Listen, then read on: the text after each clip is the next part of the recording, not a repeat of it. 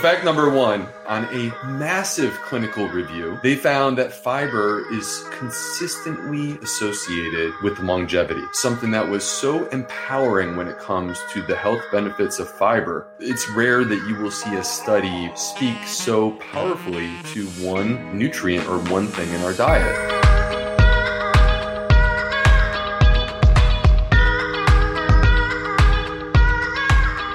Well, hello there, and welcome to the Exam Room Podcast, brought to you by the Physicians Committee. Hi, I am the weight loss champion, Chuck Carroll. Thank you so very much for giving the show a listen, or a view, or a download, wherever it is in the world that you are. We appreciate the fact that you are here. Today's show, all about fiber. In fact, you are going to learn the 5 things that you need to know about fiber and a whole lot more. Dr. Will Bulsiewicz, aka the Gut Health MD, he is here with us today. He is the author of the book Fiber Fueled. And as you heard at the top of the show, you already know how important fiber can be if we want to live a longer and healthier life. So we will be getting into that study that Dr. Bulsiewicz was discussing. And plus, we're also going to be getting into how fiber can affect your gut and why it can, in fact, be your gut's best friend. You're also going to learn why not all fiber is the same and that different plants have different kinds of fiber. And then you will learn the best possible way to fuel your body with all the fiber that it needs. Covered all of that, plus on the Exam Room Live, we took a lot of your questions as well, viewer questions, like fiber in smoothies versus juicing. What's the difference there? And what if fiber really makes you go? Like, really go? How can you clear that up as you transition to a plant-based diet, plus a whole lot more science on top of that? Also on the show today, Doctors Neil Barnard and Jim Loomis will be here with another diet and health myth-busting Q&A when we open up the doctor's mailbag. Some great questions came in this week for them as well, like, should vegans take just a B12 supplement, or should they be looking more at a B complex multivitamin? And then should you be concerned about the arsenic that is found in rice?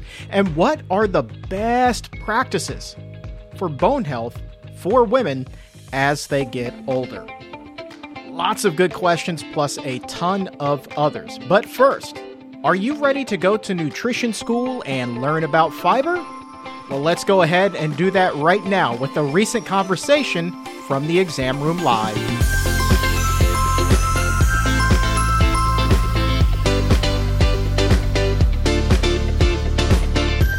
My next guest, well, he says that fiber may just also be the cure to what ails you. He loves it so much that he's written an entire book on it called Fiber Fueled. He is a board-certified gastroenterologist and an all-around good guy. Please welcome Dr. Will Bulsiewicz back to the Exam Room Live, better known as the Gut Health MD. How are you, sir? Chuck, it's a pleasure to be on the air with you here today. I love the way that you say my last name. You're one of the few people that it sounds like it's rolling off your tongue so effortlessly. And it makes me wonder whether or not you're actually Eastern European, and I didn't realize it. It's quite impressive. Well, I appreciate that. The fact of the matter is I was a huge NYPD Blue fan growing up, so Sipowicz rolled off the tongue. So now I've got Bulsiewicz, and it's just so easy. It's just too easy. Anyone with a WICZ or anything that is similar to that, even WITS, I automatically just feel this kinship with them, and I can appreciate that. So thank you for that, Chuck. You're my guy. All right, now let's be everybody's guy here, Dr. Will Bulsiewicz. You've got 5 facts about fiber that everyone should know. So let's go ahead and tee them up. Fact number 1, the stage is yours. Fact number 1, all right, hold on just a moment. I apologize. I should pull this up. I stumped you. It's okay. I can help you out. I happen to have a cheat sheet in front of me. You just say the word, my friend. All right. Here we go, Chuck. So fact number one is that on a massive clinical review, they found that fiber is consistently associated with longevity. This is a longevity food, folks. It protects us from numerous diseases. Chuck, can I unpack that a little bit? Oh, dissect it, impact it, do whatever you got to do with it. Okay. So this is a study that was published in January of 2019. They used the highest quality evidence that exists. This is important for people to understand because there is a hierarchy of evidence. And the hierarchy of evidence is important because sometimes you'll hear people talk about a rat study or an anecdote, and they'll use that information as if it's just as good as a randomized controlled trial or a meta-analysis where they basically compile all of the data into one place. In this study that was published in January of 2019, they used only the highest quality information that exists. Randomized controlled trials and meta-analyses. That's all that they used. And what they found in this study, Chuck, was something that was so empowering when it comes to the health benefits of fiber. It was, it's rare that you will see a study speak so powerfully to one nutrient or one thing in our diet. They found that fiber reduces our risk of having a heart attack, reduces our risk of dying of a heart attack. That's our number one killer. Fiber reduces our risk of developing colon cancer. That's the number 2 cause of cancer death in America. It reduces our likelihood of having a stroke. It reduces our likelihood of having diabetes. They found that people live longer when they consume fiber. And by the way, they also lose weight when they consume fiber. The bottom line is that in this study where they compiled the data, they brought the highest quality resources to the table, laid it on the table, and they saw what it showed. They found that fiber is one of the healthiest things that you can include in your diet. And this is important, Chuck, because 97% of Americans are not getting an adequate amount of fiber. And that's what's really important. Say that number again. How many percentages of Americans? 97% of Americans are not getting enough fiber. 97% of Americans are consuming too much protein. And we sit around and we ask, where am I going to get my protein from? And it's time for us to shift, to turn the table and say, where am I going to get my fiber from? We need to turn the emphasis towards the fiber because we have plenty of protein. We don't need to worry about that. Oh, America, we can definitely do better than 3%. Come on now. All right. Fact number 2. This is a great one, especially for fans of gut bacteria. And as crazy as that sounds, I know there are plenty of them watching right now. Fact number 2, Chuck, fiber is the preferred food of our gut bugs. Okay. This is the preferred food of our gut bugs. Now that sounds a little bit weird. When we think about fiber, most of us think about, okay, fiber goes in the mouth. It passes through, it kind of sweeps some stuff out, and it comes out the other end as a bowel movement. That has been sort of the way that we were raised on fiber. It's time for us to re-examine our relationship with fiber. It's time to acknowledge that this is not the fiber that you were thinking about when your grandma was stirring the orange drink in the morning. This is a new fiber. This is the sexy fiber, okay? This is the 2020 version where fiber goes in the mouth, passes through the intestine until it gets to your colon. And when it gets there, it comes into contact with your gut bugs. These gut bugs, they get into a feeding frenzy and they are devouring this fiber because this is their preferred food. And the beauty of it, Chuck, is that when you feed your gut bugs, you empower them. They grow stronger and then they turn around and they want to reward you. They want to heal your body. Your gut bugs can be your best friends. Yeah, that's a phrase that you don't really hear every day. Your gut bugs can be your best friends. Let's stick on gut bugs for fact number 3, because I know that when you happen to eat fiber, they release something very important. What is that? By the way, Chuck, don't be jealous that my gut bugs are my best friends. I realize that you and I are friends, but don't be jealous, my friend. Okay, you're my guy, man. Right. I thought it was like me here, gut bugs here, me here, but no, it's the other way around. Gut bugs, then me. It's very close. It's very close. Nonetheless, moving on to number 3, the beauty of it is this: when you feed your gut bugs, when they consume this fiber, they will turn around and reward you. What do they reward you with? The most powerful thing in nutrition that I've ever come across: short chain fatty acids. Short chain fatty acids are what we would describe as a postbiotic. A postbiotic, we've heard about probiotics, right? Probiotics are the living bacteria that are good for us. By the way, the probiotics you don't need to take as a capsule. They already live inside of you. We're now hearing more about prebiotics. Prebiotics are the food for the gut microbes, fiber. Fiber is the prebiotic. But the beauty is that prebiotics come together with probiotics, and what they release are the postbiotics. These postbiotics are the real game changers, not just when it comes to gut health, by the way, Chuck, not just when it comes to gut health, but for the entire body. So, just to walk you through real quick, because I could talk all day about these short chain fatty acids. I'm totally obsessed with them. Butyrate, acetate, and propionate. They heal the gut. They reverse leaky gut. They empower the good microbes inside of you. They actually suppress the inflammatory ones like E. coli, Salmonella, Shigella. They directly prevent colon cancer. Remember, I said in the beginning, fiber prevents colon cancer. It's been proven. They also optimize our immune system. They affect insulin sensitivity. Again, I said fiber prevents type 2 diabetes.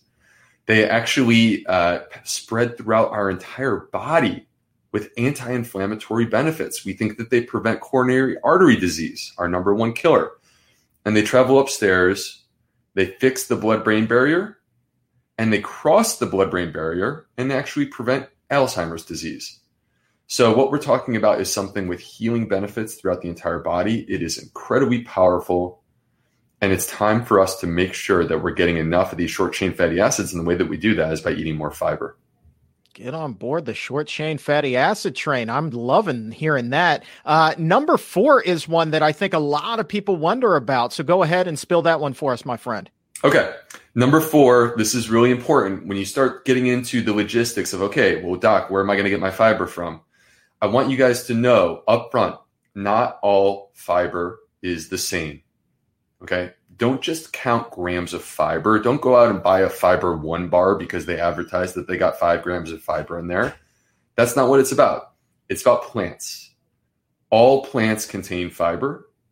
All plants contain prebiotic fiber that will feed your gut microbiome. There is no plant devoid of fiber. There is no plant that will not enhance your gut microbiome.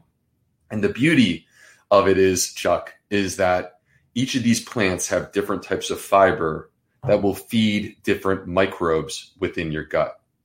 And that is a beautiful thing. All right. And take us home. Fact number 5, my friend. All right. Taking it home and just driving the final point forward. And if there's only one thing that you paid attention to today, let it be this, that eating a diversity of plants at every single meal is the best way to optimize your microbiome. This is the take-home point. This is the core philosophy that you need in your diet. I value and appreciate that many of the people who are listening to us right now, Chuck, already eat a plant-based diet, but we can do better. We can do better. And the way that we do better is by making sure that at every meal, we're adding in those extra herbs and spices. We're looking for, the zucchini, the mushrooms, the onions that we can throw into our tomato sauce to spice it up. There are opportunities at every meal to get more variety, more diversity of plants. And when you get diversity of plants, you're getting diversity of fiber. And when you get diversity of fiber, you are feeding as many different types of gut bugs as you can possibly feed.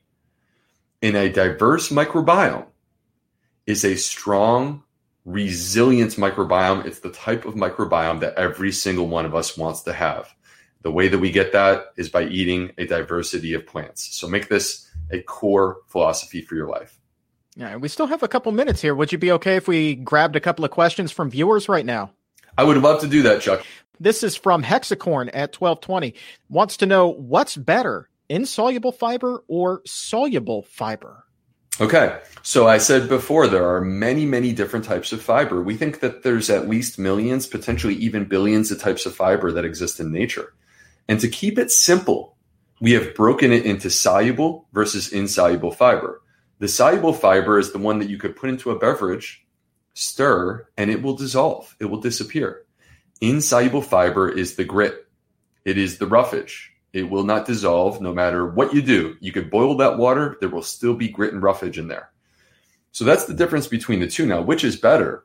I personally, if I have to give my heart to one of these two, I would give my heart to soluble fiber. Soluble fiber is the fiber that actually feeds the gut microbiome. This is the type of fiber that they consume and ultimately turn into short-chain fatty acids. If you want short-chain fatty acids, you should aim towards soluble fiber. But the beauty of it is this.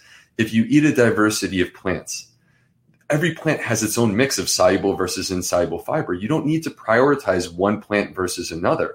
Just eat them all in abundance, in diversity, and you will be more than feeding your gut microbiome exactly what it's starving for. All right. Good question here from Lisa at 1220. What about a person who gets the runs from fiber? So I'm guessing maybe they're transitioning over to a plant-based diet here? Lisa, this is a great question. So when we start to shift our diet towards a plant-based diet, and I think, Chuck, you're probably right. As we start to shift towards a plant-based diet, we have to think about the fact that fiber is not meant to be something where we just cannonball into the pool. We're supposed to ease our body into it. It's kind of like exercise. When you go to the gym, you wouldn't show up the first day and lift the heaviest weight that exists in the gym. You would show up and you would go nice and light that first day, and then you would come back next time and you would do just a little bit more. And that's the way that we need to approach our fiber. And same principle apply for gas, because we had somebody else asking about that. Should you slowly transition over to minimize the amount of gas you're producing? Yeah, that is something that you need to think about. But I would add one more thing, Chuck, which is that many people who suffer with gas and bloating are actually constipated. And believe it or not, you could poop every single day, still be constipated. If you're not completely emptying, you are backing up. And the issue that exists is that if you are constipated and you start to rapidly ramp up your fiber, you will find that you are going to get even more gas, bloating, and flatulence. And so it's important for the person who is not moving their bowels through to establish a rhythm. And ideally, this should be done before you even really start to ramp up your fiber. Because when your gut is in a rhythm, you will find it is so much easier for your body to adapt to the fiber that you are now introducing. All right, now let's talk about what it was you were just discussing, because we had somebody ask this question 3 times. How do you know if you have completely emptied your bowels? We're just going to get really dirty here. So how do you know if you've completely emptied your bowels other than stepping on the scale and saying, oh my God, I lost 3 pounds? Okay, so you call it dirty. I call it my day job. This is what I do for a living. But that being, and I talk about it literally all day because I go home and my 4-year-old son wants to talk about it when I get home. But nonetheless, the symptoms that are associated with constipation are what you should be aware of to begin with, which is that gas, bloating, abdominal discomfort that could be in any of a number of locations: left lower, left upper, right lower, or even around the belly button, could all be due to constipation. Nausea, loss of appetite, getting full very quickly, even acid reflux and fatigue can be symptoms associated with constipation. So the point, Chuck, is that when we are completely emptying, we have that sense of relief. We don't have to go to the bathroom again in 30 minutes because we have completely emptied. And there is none of these symptoms because there is no backing up. And so when you are moving things through adequately, you have that sense of complete relief. You also are not suffering from the symptoms that are associated with constipation. All right. Final question comes to us from Randy at 1226. Simply put, is there such a thing as eating too much fiber? There is such a thing as consuming too much fiber. And it's kind of like going back to the exercise analogy, Chuck, that there is such a thing as pushing your body too hard from a fitness perspective. So for the person who's going to the gym, you have limitations of what your body is capable of doing. And what you want to do is you want to push those limitations to a higher level. So when you're working out, you work out just below that threshold where you would hurt yourself or do some harm. Same is true with fiber. You should not push your fiber content to the level that you actually feel gas and bloating, feel discomfort. Instead, you should push it to that level where you are able to get more fiber into your diet exercise your gut, make your gut microbiome stronger, allow it to adapt with what you're doing to your diet, but not push it so hard that you're going to actually hurt yourself. You know what, Dr. B? I done told a fiber fib. I'm going to sneak one more question in on you. That was not the last question. This is the last question from Darnetta at 1227. Going to ask this one because it gets asked so frequently. What are your thoughts on juicing versus blending fruits and vegetables? Okay, so I'm a fiber lover. Right? I'm a fiber lover. So I think you know what my answer is going to be, which is that why would we remove the fiber, which is what juicing does? Why would we remove the fiber and throw it in the trash can when we could be sending it down to our gut bugs so that they can consume it and thrive off of it, turn it into short chain fatty acids and heal our body? So from my perspective, I am certainly more of a believer in smoothies or homogenized salads than I am in juicing. That is not to say that I would villainize juicing and say that there's no place for juicing whatsoever. It's just that when we do juice, it should not be done as the centerpiece of our diet. And it should be really done with, frankly, a bitter juice that is predominantly vegetables, where you're doing it for the purpose of getting phytonutrients, and you're doing it as a boost or a supplement beyond an already healthy diet where you're consuming an abundance and a diversity of plants. But then with the smoothies, when you put those whole fruits, those whole vegetables in, say, a Vitamix, do you destroy the fiber at all there, even if you're keeping the peels and everything on there, or is it still good to go? No, it's still good to go. You're not destroying the fiber where it's inadequate. I mean, do I think that it would be better for you to actually put the whole food into your mouth and chew it the old-fashioned way? Yes, I would. But for many people, to create a smoothie, it is a way for them to get more of these health-promoting plants into their diet. And so to me, I celebrate that. I think it's a beautiful thing. All right. The name of the book is Fiber Fueled, and you definitely fueled us with 5 fiber facts and more today. Dr. Will Bulsiewicz, appreciate you, my man. Chuck, thank you so much for having me on. It's always a pleasure to connect with you. You have now surpassed my gut microbes. You are my best friend. Thank you. Thank you, sir. Appreciate it. We will do this again very soon, best friend.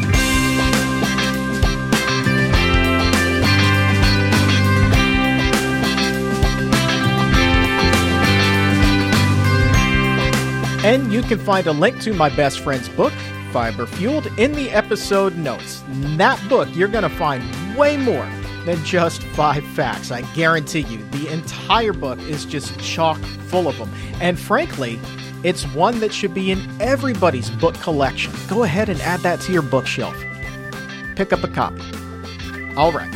Let's go ahead and broaden things up now as we open up the doctor's mailbag. Going to talk about all things now related to health and diet.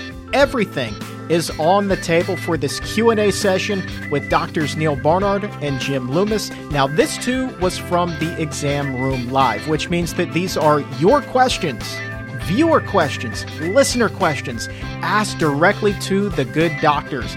Great questions too. What type of food causes fatty liver disease? And more importantly, can a plant-based diet also reverse it the same way that it can with these other chronic diseases? And then someone wanted to know about being just 10 or 15 pounds overweight.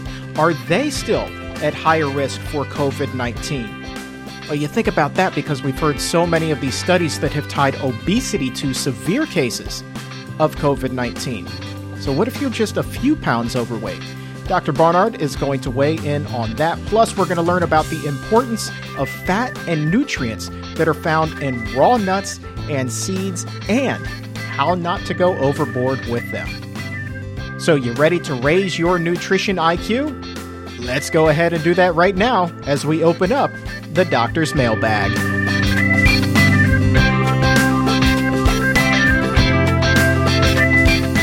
Dr. Barnard, I want to bring you in first. This is a question that comes to us from Sandra. She's wondering about fatty liver disease. She wants to know what types of foods can cause it, and can a plant-based diet help to reverse it? Okay, let me give a comment, but I would also invite Dr. Lewis to come in, because at the Barnard Medical Center, that's one of the conditions that you expect to see fairly routinely in people who come in who have been on a standard American diet. Fatty liver disease means just what it sounds like, is that fat is accumulating in the liver tissue. It's extremely common in the United States.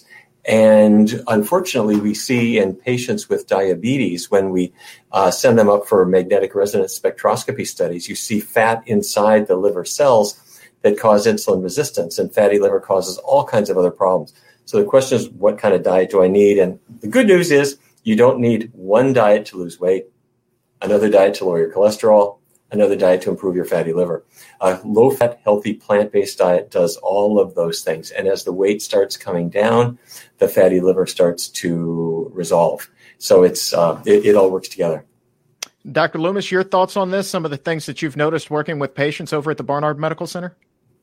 Sure. So fatty liver is very common. In fact, it's increasingly common. And unfortunately, untreated fatty liver can go on to actually cause cirrhosis. And I've actually had a few patients over the past 10 years who have gone on to develop liver cancer because of the cirrhosis.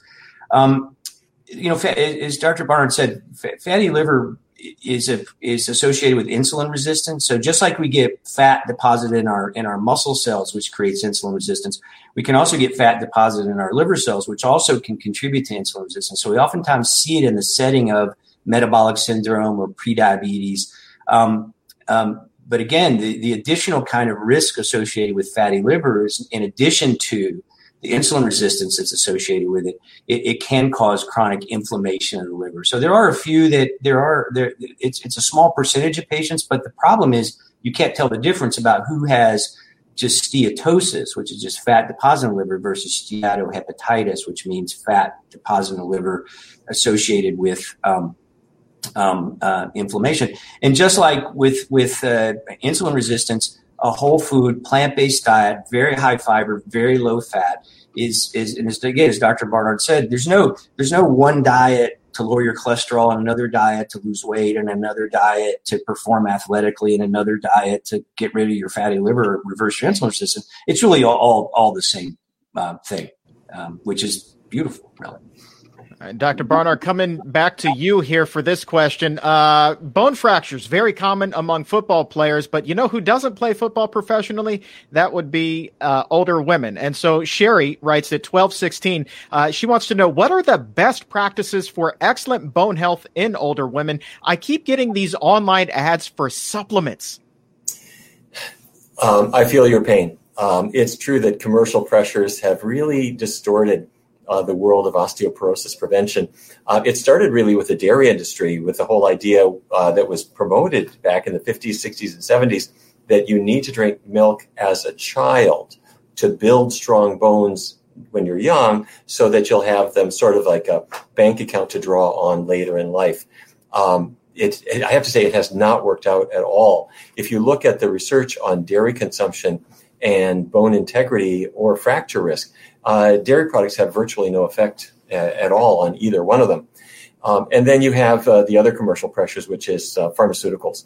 And there are pharmaceuticals that are often used, particularly in women who have got osteoporosis and maybe had a fracture. They have substantial risks. So you'll want to talk with your doctor about whether or not they are right for you.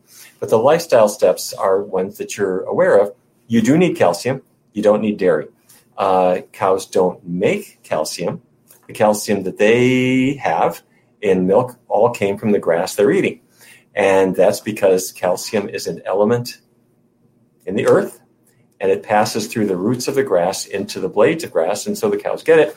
And hopefully you're not eating grass, but you might be eating kale and collards and broccoli and Brussels sprouts and other green leafy vegetables, most of which have highly absorbable calcium. So step 2 is you need to absorb that calcium, and that's the role of vitamin D. Vitamin D comes from the sun. It reaches your skin, and then the vitamin D is made in your skin, and that helps you absorb the vitamin D from the Brussels sprouts you just ate.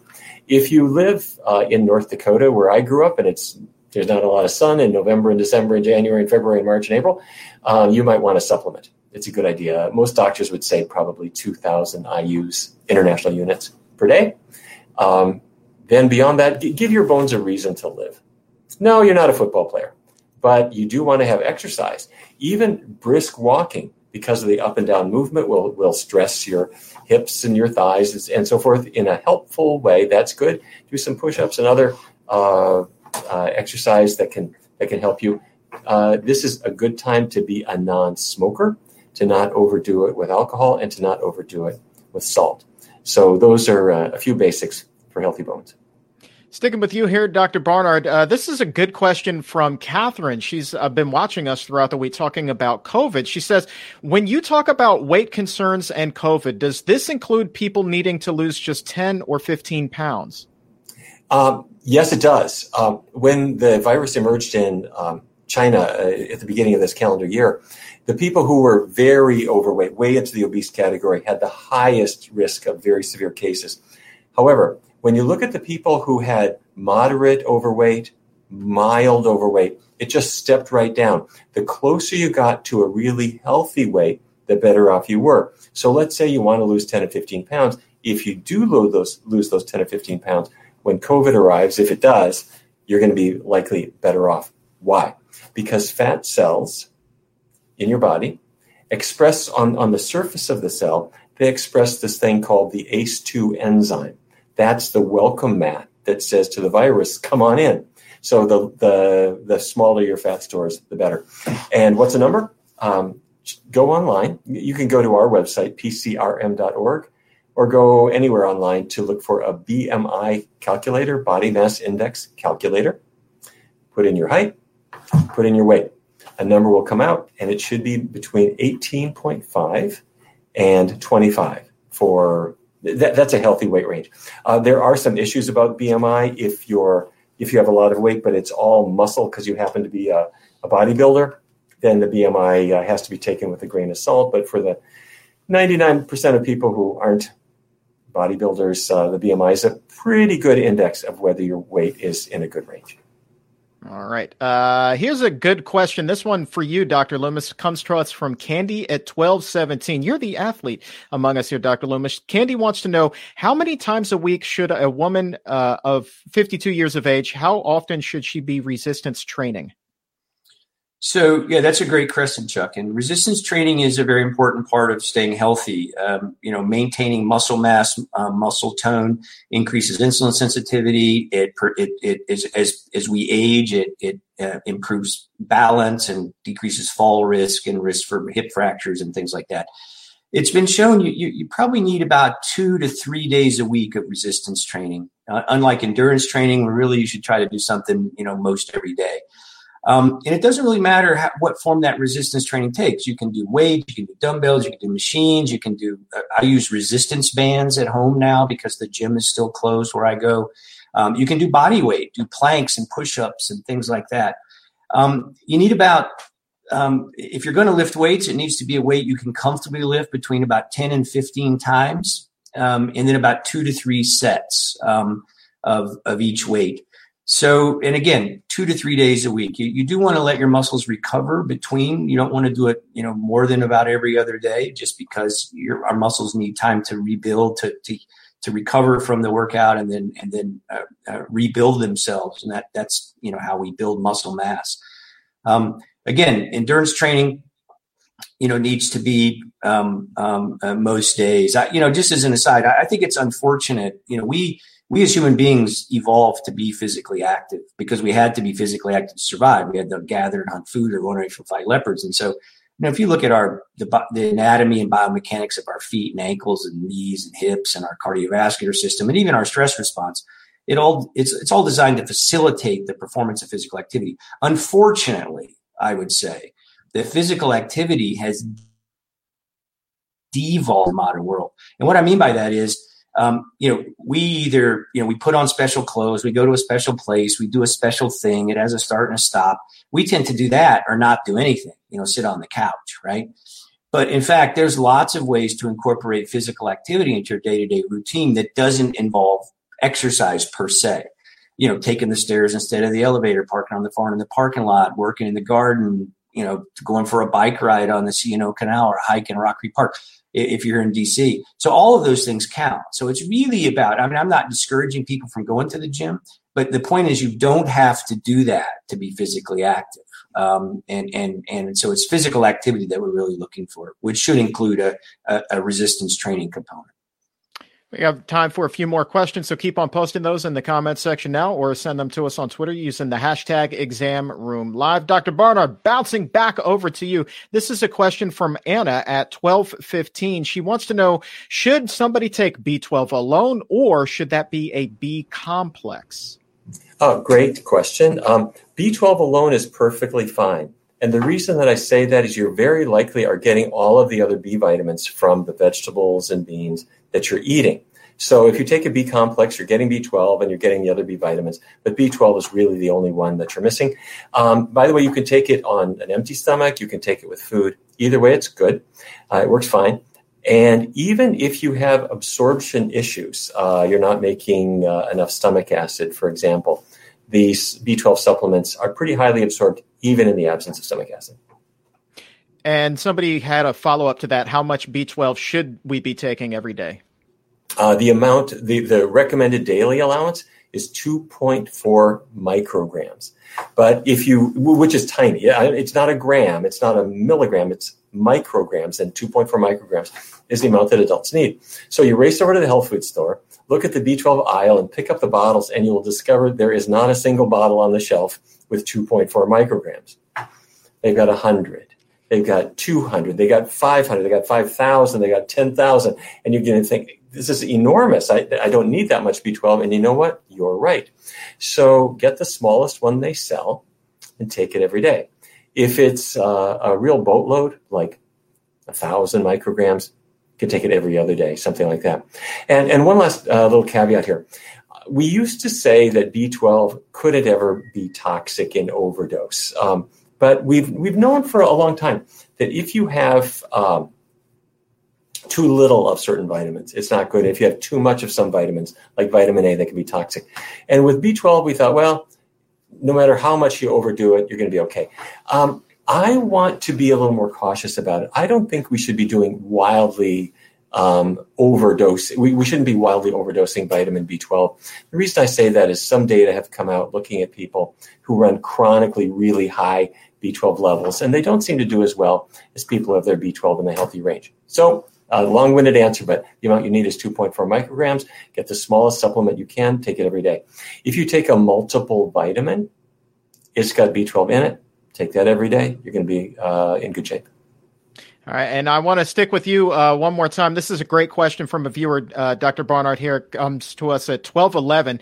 They write, I eat rice very frequently, at least once a day. Should I be concerned about the arsenic in it? That's a great question. You know, there are a couple of issues here. One is that there is arsenic in the soil in certain areas. And I think I'm going to throw a little bit of blame at the poultry industry, which has used arsenical compounds as worming agents in chickens. And so some of that has been an environmental contaminant as well.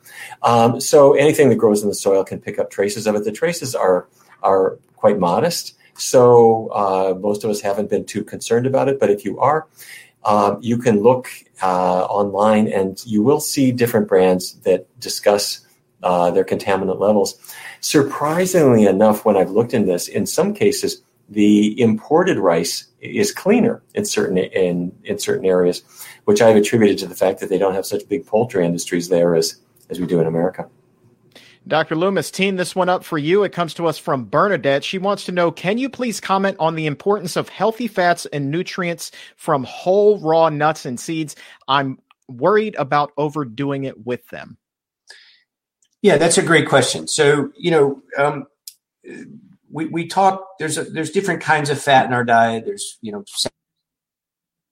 saturated trans fats being something you should completely eliminate from your diet. There's really no healthy level of trans fat. Typically comes from fat that's been cooked at a high temperature and it gets transformed, and marked association with heart disease.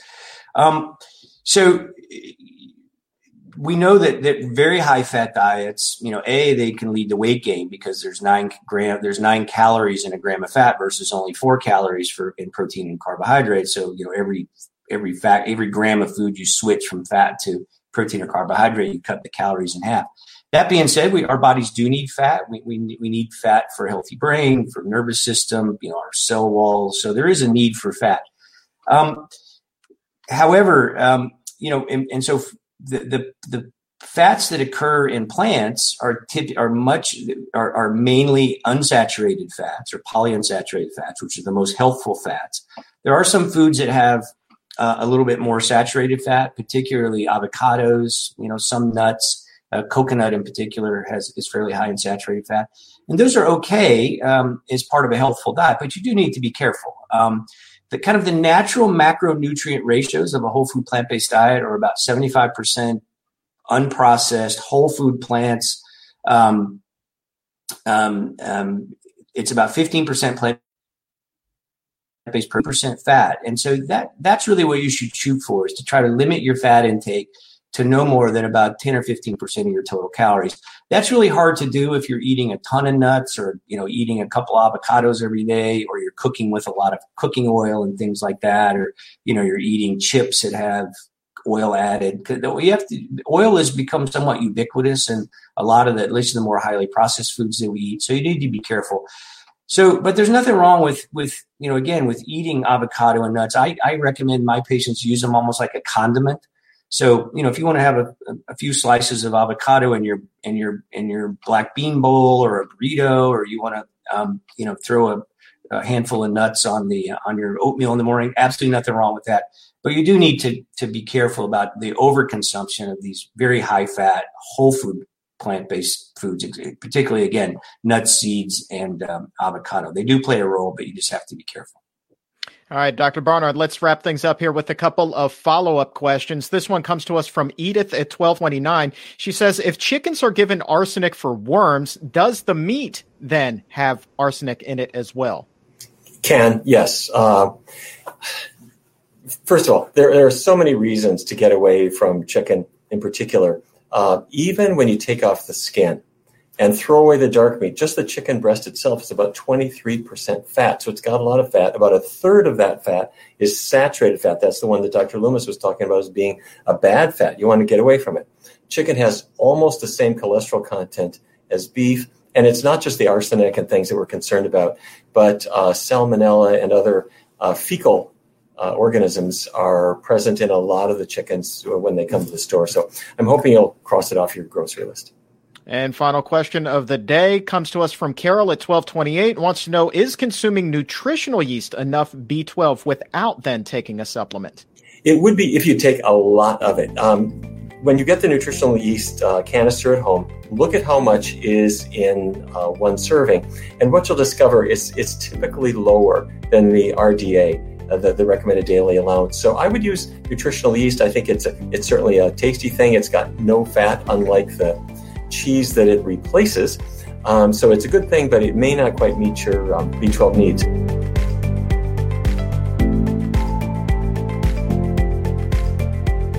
If you want to get in on the fun, you can join us for the Exam Room Live. Get your question answered on the Doctor's Mailbag. We do this Monday through Friday, right at noon Eastern, over on the Physicians Committee's Facebook page and YouTube channel. So go ahead and like them on Facebook, and then subscribe to the channel on YouTube as well.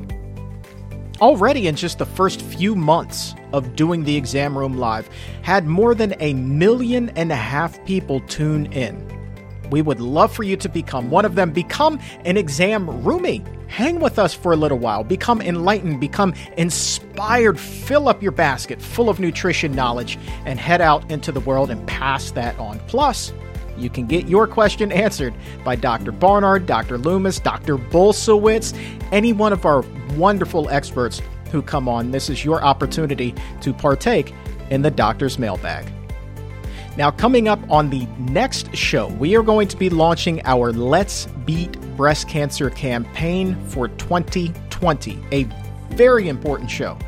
Dr. Christy Funk, she will be joining us, and as a matter of fact, she will be here all month long. And so on the next episode, we are going to start with a look at what we can and cannot control about breast cancer. Going to be looking at the myths there. What's in our power and what's completely out of our control. We're going to find out She'll be here with a look at the risk by age, genetics, and diet, specifically the foods that are linked to increased prevalence of breast cancer.